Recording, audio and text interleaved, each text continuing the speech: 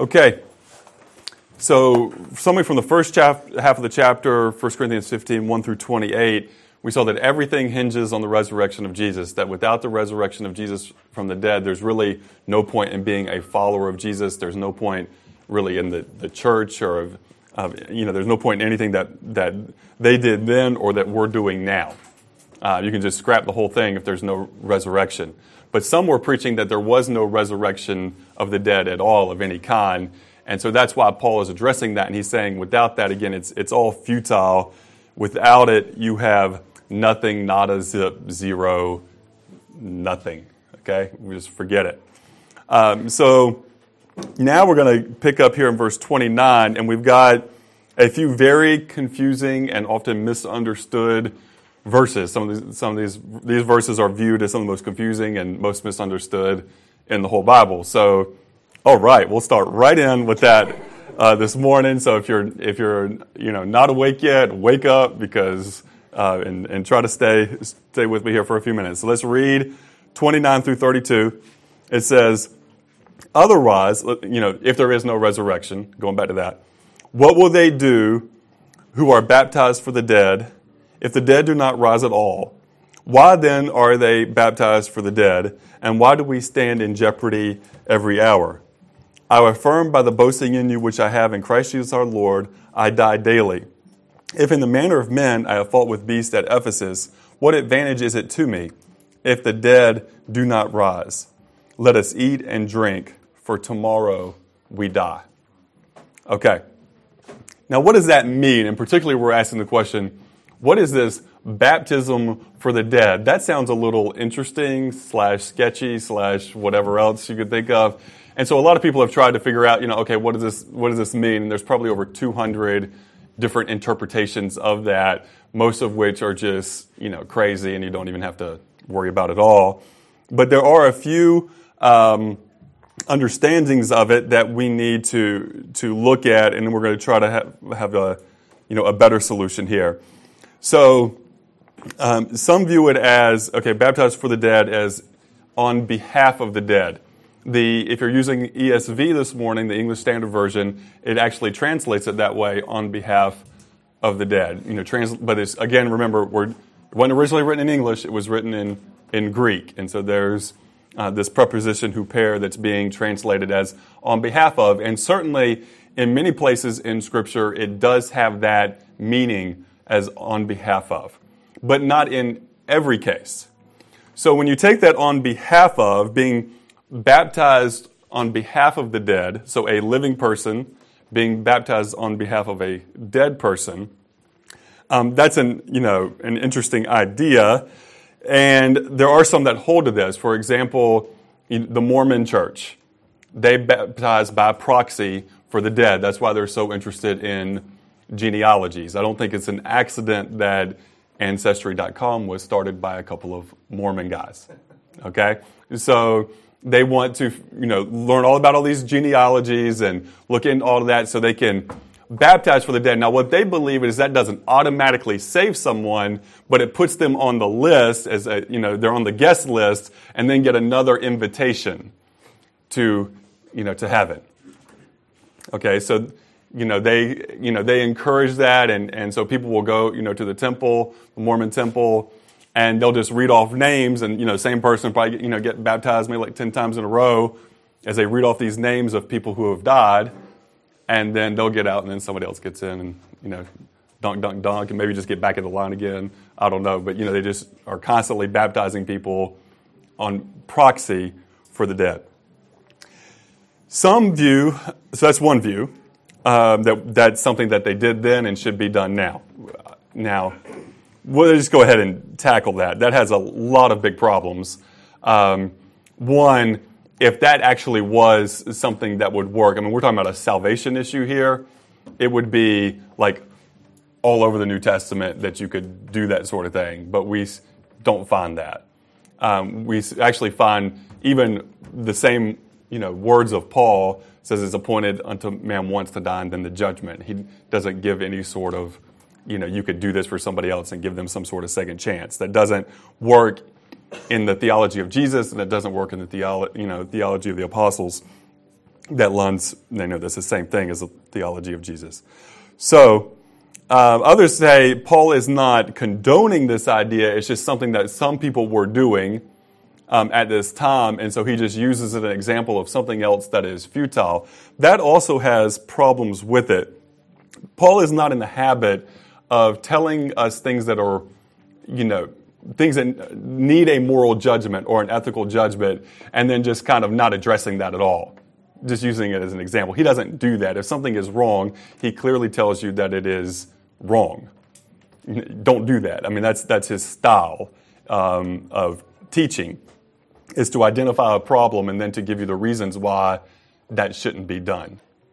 For example, with the issue of, in the early church, of the Jewish believers, in Jesus, trying to convince the Gentile ones that they needed to be circumcised, as part of being right with God. He doesn't just say, well, and some people circumcised. No, I mean, he comes after that, with veracity of, that is, a terrible idea. Don't participate in that. Don't do that. It's not a requirement. So, that's his style, and that's what we would expect in this case. If people were doing this in the church, he would certainly tell them to stop. But there is a better solution than either of those, and the better solution, based on the Greek language, it's equally as valid to translate verse 29 as, otherwise, what will they do who are baptized because of the dead if the dead do not rise at all? Why then are they baptized because of the dead? Okay, now that's a much better translation, and that translation is, again, equally as valid as the other, and you do see that Greek preposition being translated this second way in other places in the New Testament. So because of, it has the Greek, equality going for it in terms of it's equally as valid, but it also has the context as so much better. Because Paul has already made it clear how it would be futile to be a follower of Jesus if there was no resurrection. He's already alluded earlier in the chapter to the fact that he had once been a persecutor of the church. Remember that the persecution that he inflicted and that he was a part of and that others were a part of caused the martyrdom of Stephen and of others, that other people had died for their faith in Jesus.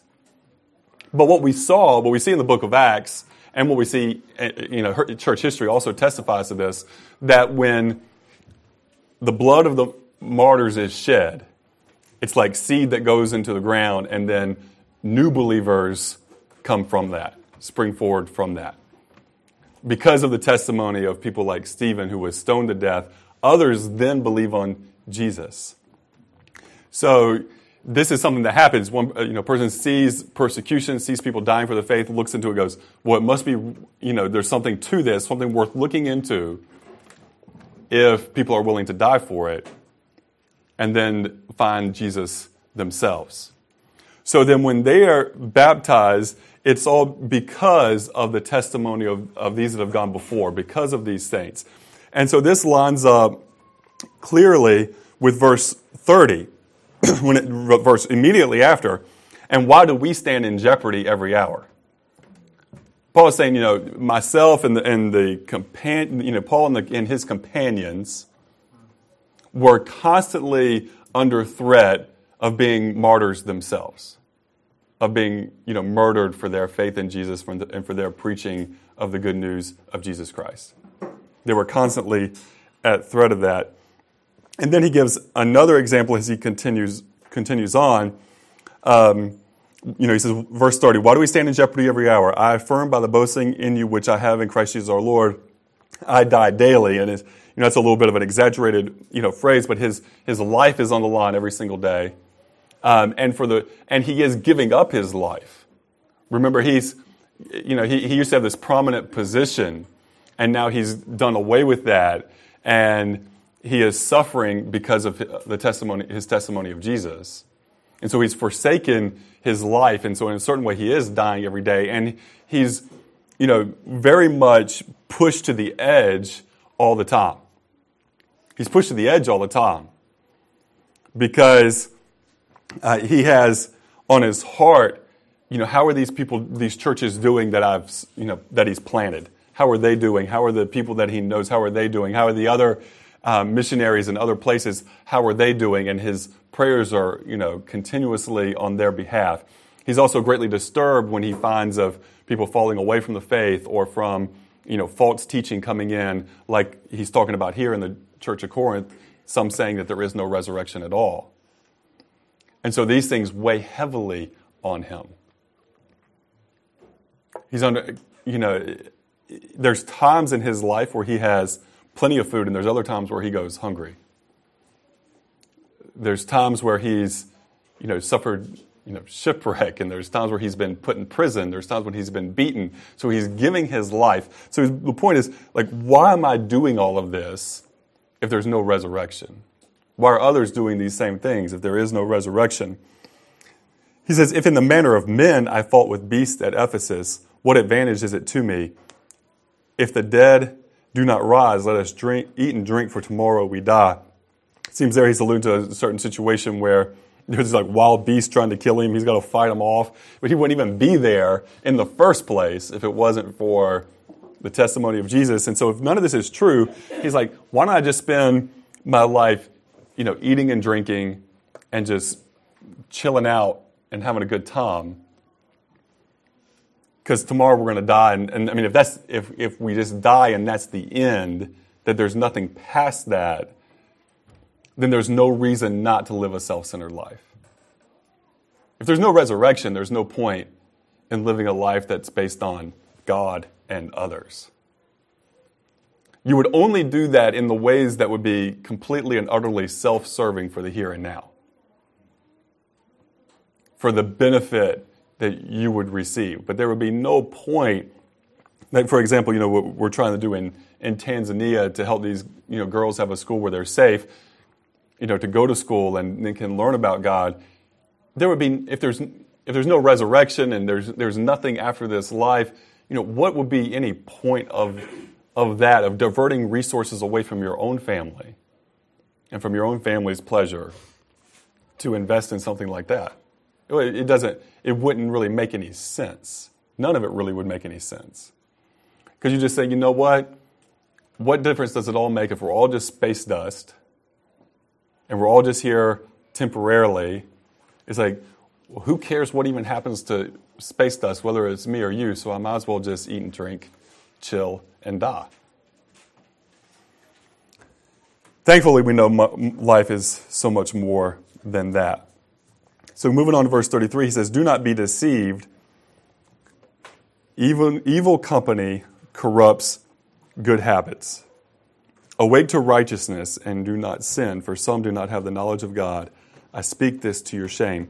So again, it's, this is in view, I think, of the whole book that he's written, this whole letter to the church at Corinth. He's saying, do not be deceived. That has to do with, don't be deceived into believing that there isn't a resurrection and that none of this matters. But also don't be deceived into these other things that people are involved in that are sinful. He says, evil company corrupts good habits.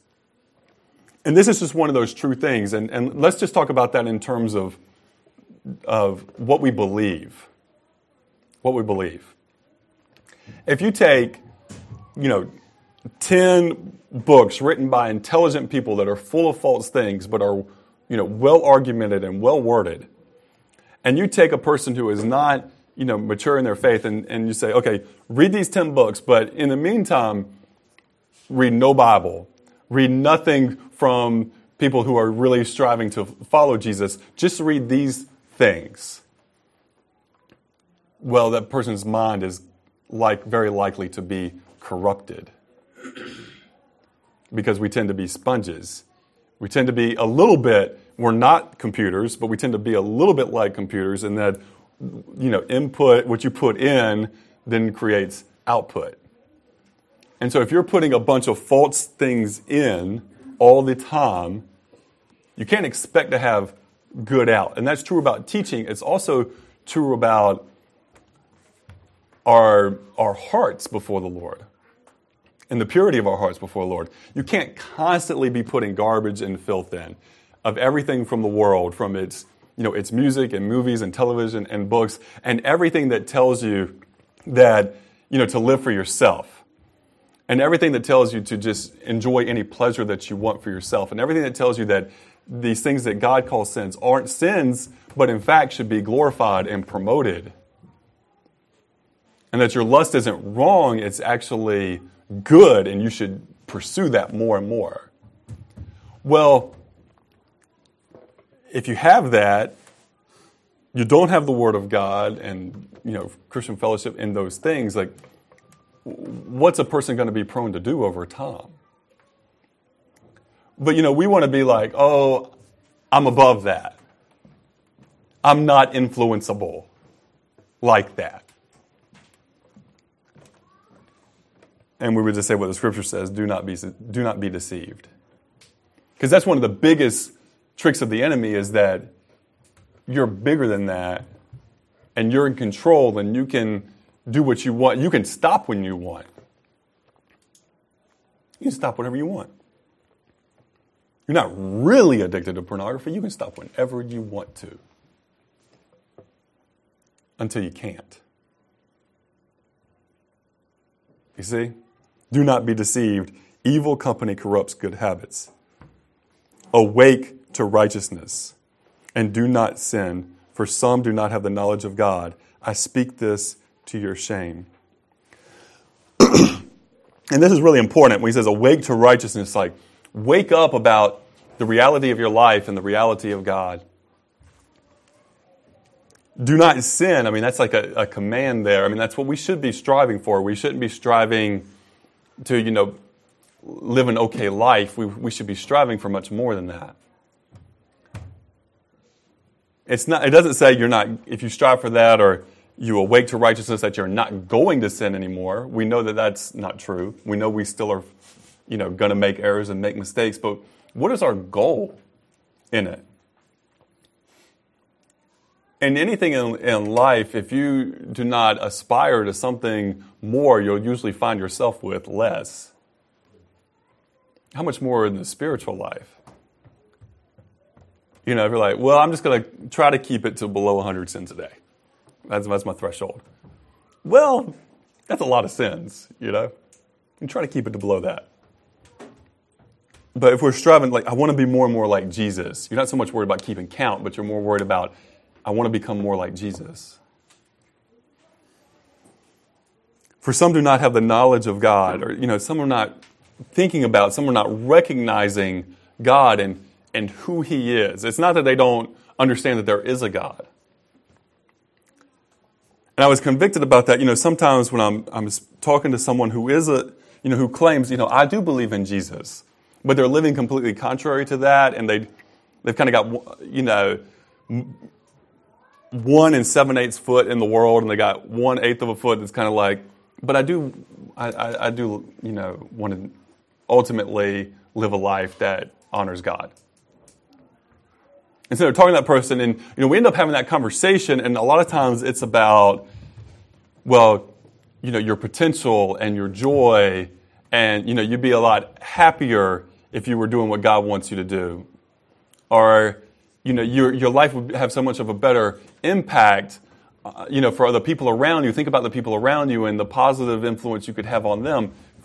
Those things can be very true things. But Claire and I were talking about that earlier, and as I was talking to her about that, and she made a statement that was just really powerful. Say, what about the fact that you're offending God? That you're basically viewing all of God's, love and mercy and grace towards you, and you're spitting in His face. What about that? And so that really needs to move up to the first thing, yes, our personal joy and yes, our impact on other people are hugely important.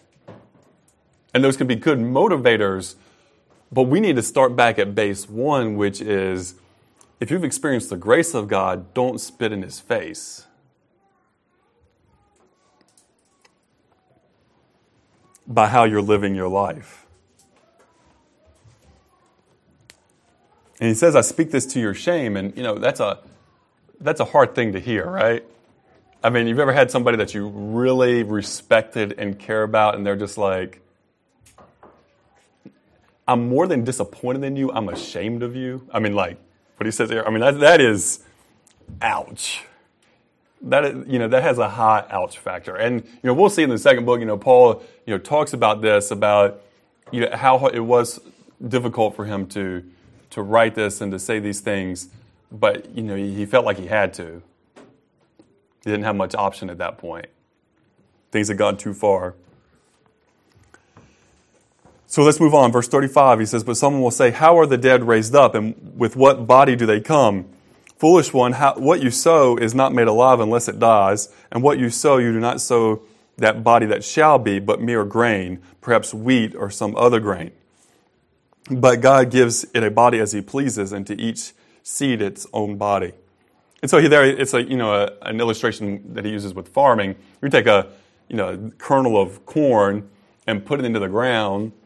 It looks far different than the plant that it's going to become. I mean, it's just this tiny yellow circular seed. I mean, it's just this little thing, and it's put in the ground, and then it turns into this 6 foot tall or 8 foot tall green stalk of corn that produces fruit.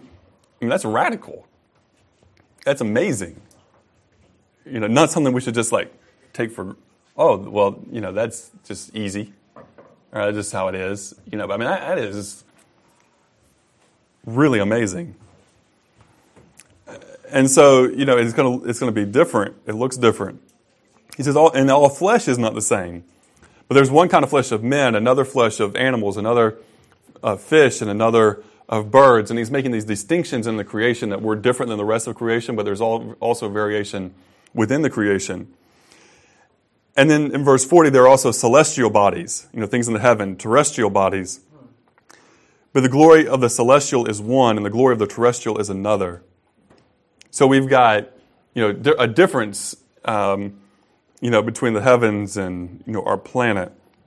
And listen to this. There's one glory of the sun, another glory of the moon, and another glory of the stars. For one star differs from another star in glory. And there's a recognition there. Some stars are bigger than others. Some stars are brighter than others.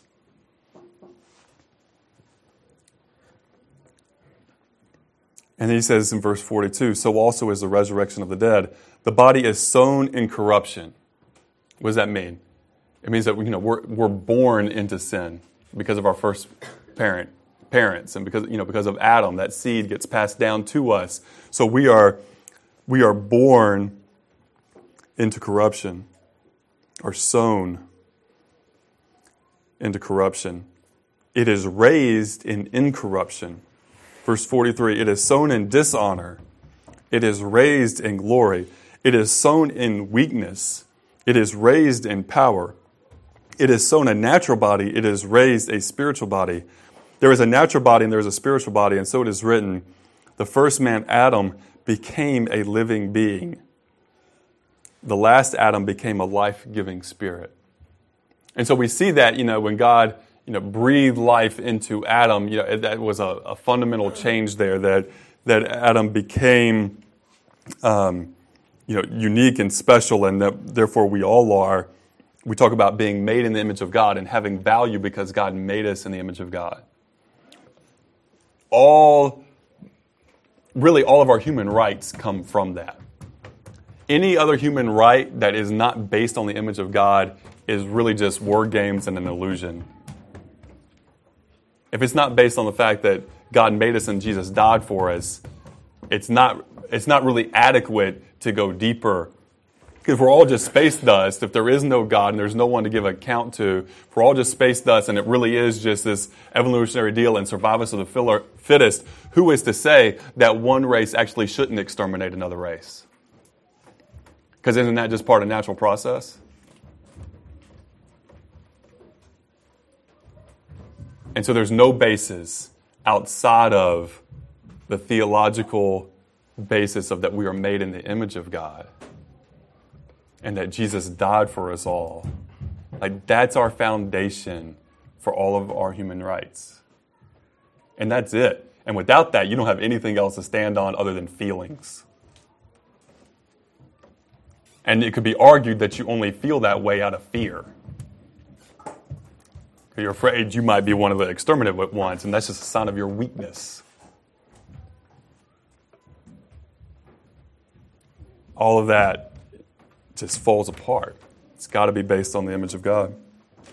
But even so much more, look, the last Adam, that's in reference to Jesus Christ, became a life-giving spirit.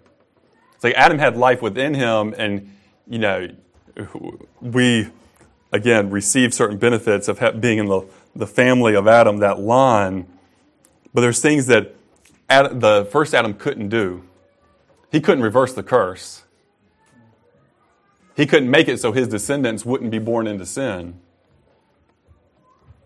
He couldn't make it so that he wouldn't die or so that they wouldn't die. But the last Adam, Jesus Christ, he has that ability. He is the life-giving spirit. And so he can undo that curse that was upon us. Verse 46, however, the spiritual is not first, but the natural, and afterward the spiritual. The first man was of the earth, made of dust. The second man is the Lord from heaven. As was the man of dust, so also are those who are made of dust. And as is the heavenly man, so also those who are heavenly. And also as we have borne the image of the man of dust, we also shall bear the image of the heavenly man. How powerful that is. So he's saying, you can't only be associated with the first Adam. You by necessity, you have to be associated with the heavenly man, again, Jesus Christ, so that you can bear his image. So that you can be who you were really designed to be from the beginning, but that sin had fouled it all up. Jesus is the one who does it. And there is no way to have that outside of him. We also see in this that, we're still going to have a body just like Jesus did after his resurrection, but that body is going to be fundamentally different.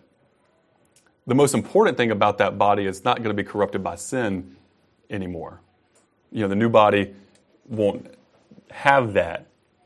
It will not have the being born into sin. It also won't have the propensity for sin like we currently have.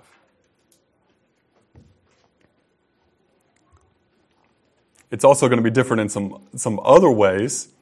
Jesus, after he was resurrected, he said, to Thomas, who had doubted, he wasn't there for the first appearing of Jesus to the disciples, and so Thomas didn't believe him, and he says, unless I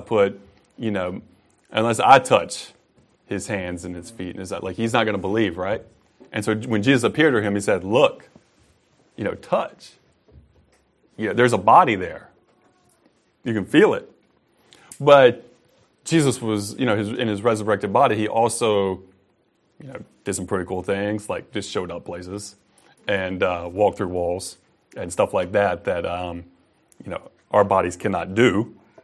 But perhaps they will have those same, abilities in the future, but it'd be kind of cool. Because just be like, yo, I'm here, and I'm just going to leave, so I'm just going to walk right through that. It's kind of cool. Anyway. Verse 50, he says, now this I say, brethren, that flesh and blood cannot inherit the kingdom of God, nor does corruption inherit incorruption. And really what he's getting at there is that, when he talks about that flesh and blood, he's talking about that humanity that is still with sin, that in the sinful state, a person cannot inherit the kingdom of God, nor does corruption inherit corruption. You have to have the blood of Jesus cover you. You have to be forgiven. He says, behold, I tell you a mystery. We shall not all sleep, but we all shall be changed. And so sleep, again there, he uses that several times as a kind way to saying died or dead.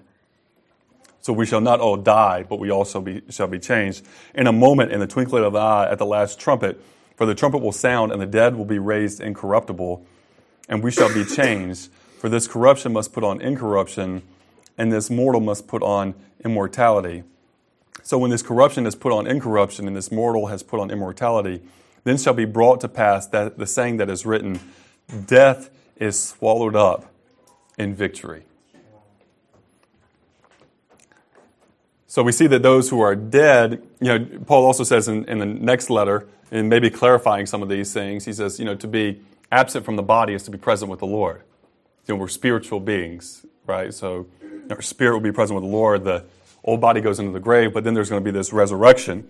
And some people there will get kind of worried, like, well, what about those who had, been reincarnated, or what about those who, not reincarnated, what's the word I'm looking for?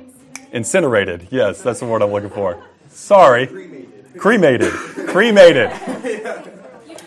Cremated is kinder than incinerated. Yes, cremated. Are those, who fell off a boat and got eaten by the fishes, or whatever it is. Like, what about them? I mean, are their bodies going to be raised? Well, listen, no problem for God, right? I mean, he can speak the whole universe into being. I'm sure he can put your atoms back together from wherever they are currently, but boom, not yours, the dead people's. Okay, you understand what I'm saying. All right. Now that we've gotten through that, no reincarnation. We do not believe in such things. Just clarify for the internet, the webs of yes. Okay. All right. But check this out. Death is swallowed up in victory. Like, we know Jesus had victory over sin at the cross. Like, he paid for our sins. Yet we still have the issue of sin to deal with in our world today, right? We know the resurrection, there was, that's the evidence that he was victorious over death, but we still die. Unless Jesus comes back first, every one of us is headed to the grave. If he comes back first, well, it says here, you're going to be at the last trumpet, the twinkling of an eye, you're going to be changed, that incorruptible is going to, the corruptible is going to be changed into incorruptible, okay? But here, when it all happens at the end, then that death is swallowed up in victory. And we'll be able to say, verse 45, "O death, where is your sting, O Hades," or the grave, where is your victory? The sting of death is sin, and that's really, where it comes from, that needle going into us, that sin that causes that death in us. And the strength of the sin is the law. Think about that. The strength of sin is the law. Because God gave that to us, one, so that people would know very clearly from him what's right and wrong.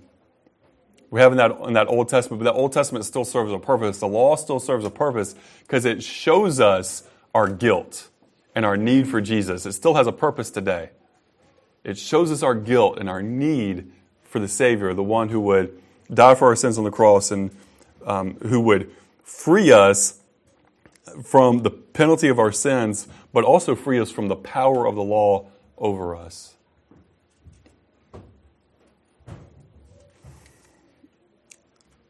It's all fulfilled in Jesus. But thanks be to God who gives us the victory through our Lord Jesus Christ. But thanks be to God who gives us the victory through our Lord Jesus Christ. Who's the victory through? The Lord Jesus Christ. It doesn't say, thanks be to God who gives us the victory through ourselves or through other, good people or the apostles or any church leaders at any point in history or any time. No, our victory is in Jesus Christ. And he deserves our allegiance. He deserves our allegiance. He is worthy of it. Our ultimate allegiance has to be to him. Ultimate allegiance of this community is to the Lord Jesus Christ, of this church. And it has to be. If it ever becomes anything but that, either it's got to be, that's got to be repented of real fast and changed, or it's got to get shut down. It's always got to be about Jesus. Now, check this out. Therefore, because of all this victory that we have in Jesus, because the resurrection is real, because death is going to be swallowed up, therefore, my beloved brethren, be steadfast, immovable, always abounding in the work of the Lord, knowing that your labor is not in vain in the Lord. Therefore, my beloved brethren, be steadfast. It means, be firm in your faith. Be firm in your faith. Be immovable. Don't allow yourself to be moved by anything. Don't allow yourself to be moved by what others do, by their desire to live a sinful life, or their desire just to, be selfish and to just try to gain as many assets for themselves and have no interest in sharing. Don't let that move you off your position of living for Jesus and being a generous person. Don't let other people falling away from Christ or other people falling into false teachings and believing crazy things to get you to move your position that is firm on Jesus Christ. Be immovable. If you're going to be stubborn about one thing in your life, let it be Jesus Christ. Some of us are prone more to stubbornness than others are. But if you're going to be stubborn about one thing in your life, be stubborn about Jesus Christ. And then he says, it's always abounding in the work of the Lord, knowing that your labor is not in vain in the Lord. And it's really powerful that Paul writes this because, I'm sure at points he was tempted to think about the church in Corinth, it just ain't worth it. These people, I go there and live for, he goes and lives there for 2 solid years. Seeing people come to know Jesus and then teaching them. 2 solid years of his life. With all of his apostle, authority as an apostle and power as an apostle that he has. And he spends 2 years with these people, and then he hears they're believing crazy, some of them are believing crazy things like there's no resurrection. There's a dude like sleeping with his stepmom. That's gross. Okay? There's people, when they're having the Lord's Supper, people are coming and getting drunk and are being gluttonous while other people are going hungry, have nothing to eat. He's like, he's got to be thinking, have I conveyed anything to these people? They get it at all. Like, I should, you wouldn't necessarily, given all the evidence, you wouldn't fault Paul if he had just said, dear, what I thought were some believers at Corinth, I'm done. You guys are too far gone. Like, I'm finished. But that's not his approach. He writes to them in love, but he writes to them hard things. He has a desire to visit them. He's laboring in prayer. Prayer is hard work. He's laboring in prayer for them. And the reality is Paul wasn't the only one who had worked in Corinth. All who had been there working for the Lord could just be like, man. Those who were being faithful to Jesus within that community could just be like, this is not worth it. Let's move to a city where, the believers there are actually living for Jesus. Could you blame them for that? With all these crazy things happening among them? But he says, be steadfast and immovable, always abounding in the work of the Lord, knowing that your labor is not in vain in the Lord. So what I'm getting at here is that if anybody had the right to say, my labor has been worthless, it was Paul in his relation to his work in Corinth. Yet he doesn't take that approach at all. And so for us, how do we then apply this to our lives? Well, I think it's pretty clear. Because we can think a lot of times, you invest a lot into an individual and then that doesn't work out. And we can go, that wasn't worth it. You invest a lot. Some of you have been in this city for a pretty good while and you've been trying to crank away for Jesus. And sometimes you may feel like there's not enough fruit relative to the amount of labor or work or effort. Well, I think Paul would kind of gently rebuke us and encourage us on those sorts of thoughts. Because here's some realities for us. One, we don't know all of the results of our labor. And you won't until the end. You won't. Because sometimes even what you've done in one person, like the efforts you've made in one person's life, that person may not take that, might not believe in the Lord, and might not live for Jesus, but then others around them have seen that. And it affects how they live and what they do. And other fruit comes from that.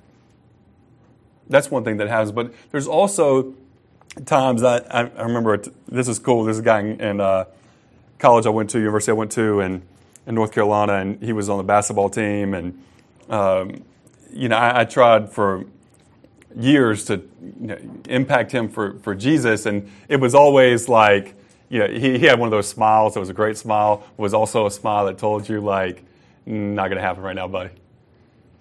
But lots of time and lots of effort with that guy. And, maybe 5 years later, I'm at a homecoming. And this guy's named Ricardo. He comes up and just gives me the biggest hug. And he's like, dude, I just want you to know, like, I'm with Jesus now. Like, I believe in him. I'm living for him. My family's doing awesome. Like, and then he's, he said, I'm sure you thought there were times that what you were doing didn't matter, but I want you to know that it did. And we don't always get that. That's rare that we get that moment, but that was one of those moments that I can take with me for the rest of my life that says it is worth it. Because that's a guy who's now his whole family has been impacted in, the communities that he's involved in. And he's a person of influence. It's like, man, that's awesome. And so the Lord lets us participate in some things like that. But even in the worst situations, our labor is not in vain in the Lord. And let me tell you the main reason why it's not in vain in the Lord, and it doesn't have to do anything with results. There's a main reason why that doesn't have anything to do with results. Is because Jesus asked us to. And it's obedience to Jesus. And he's pleased with it, whether people respond to it or not. It honors him. It glorifies his name when we labor for him, whether it's of any tangible benefit to another human being or not. And isn't that enough?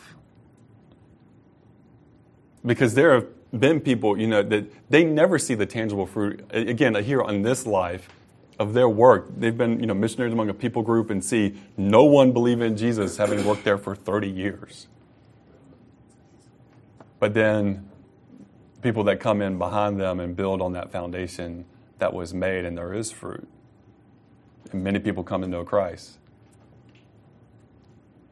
Are you okay with it if you're one of those who doesn't get to see a lot of fruit? You just have to plant a lot of seeds.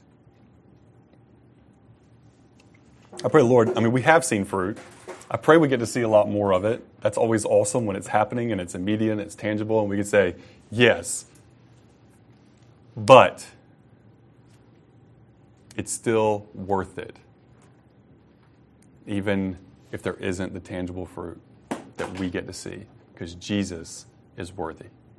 And that's what this is all about. We come here every Sunday to take the bread and the cup and to worship him together because we're saying, Jesus, you are worthy.